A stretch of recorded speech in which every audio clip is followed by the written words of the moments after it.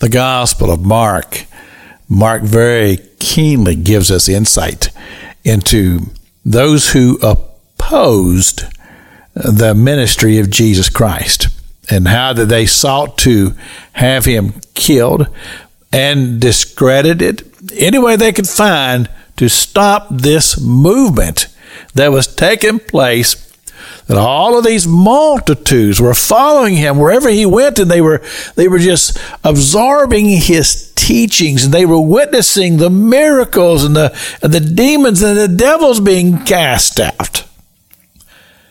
Very insanely jealous and threatened by this man's ministry. And so we find in chapter 12 that there were scribes and elders who had come to Jesus to question the authority in which he taught. And he says, by what authority do you do these things? And so there was a great time here to where Jesus took the situation in hand and he told this parable. And in the parable, he pretty much just described humanity and all of its different attempts to bring their own prominence into greatness and to diminish the work of God. And is all described in this story about a man who had planted a vineyard and he'd given it out to the husbandman. And then when it came to take the fruit from the vineyard, they harmed the servants that had come to receive the fruit from the vineyard and even killed them. And then killed the man's own son, thinking that they would inherit the vineyard as a result of it. But all of this brought them to the place to where they realized that they weren't going to cause Jesus to be positioned in a corner where they could somehow or another trap him.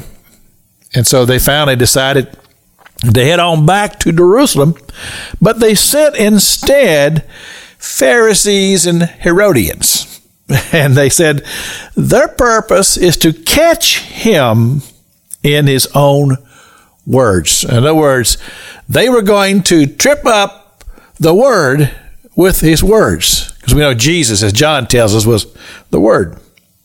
And so now we find all of this is happening.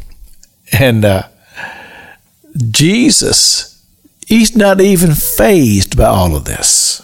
Because his ability to look into the heart and mind and soul of these men, and he knew what they were all about. And he knew that their objective was what the devil's objective always is: steal, kill, destroy, tear down.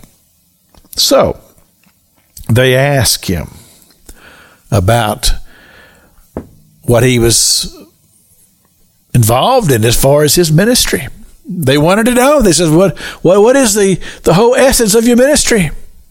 And Jesus simply allowed them to be trapped by their own words, because Jesus always has this ability to read the very heart of mankind.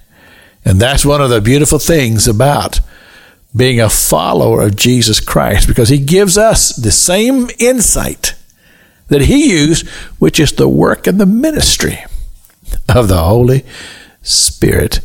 This is Pastor Jack King with the Gospel on the radio broadcast.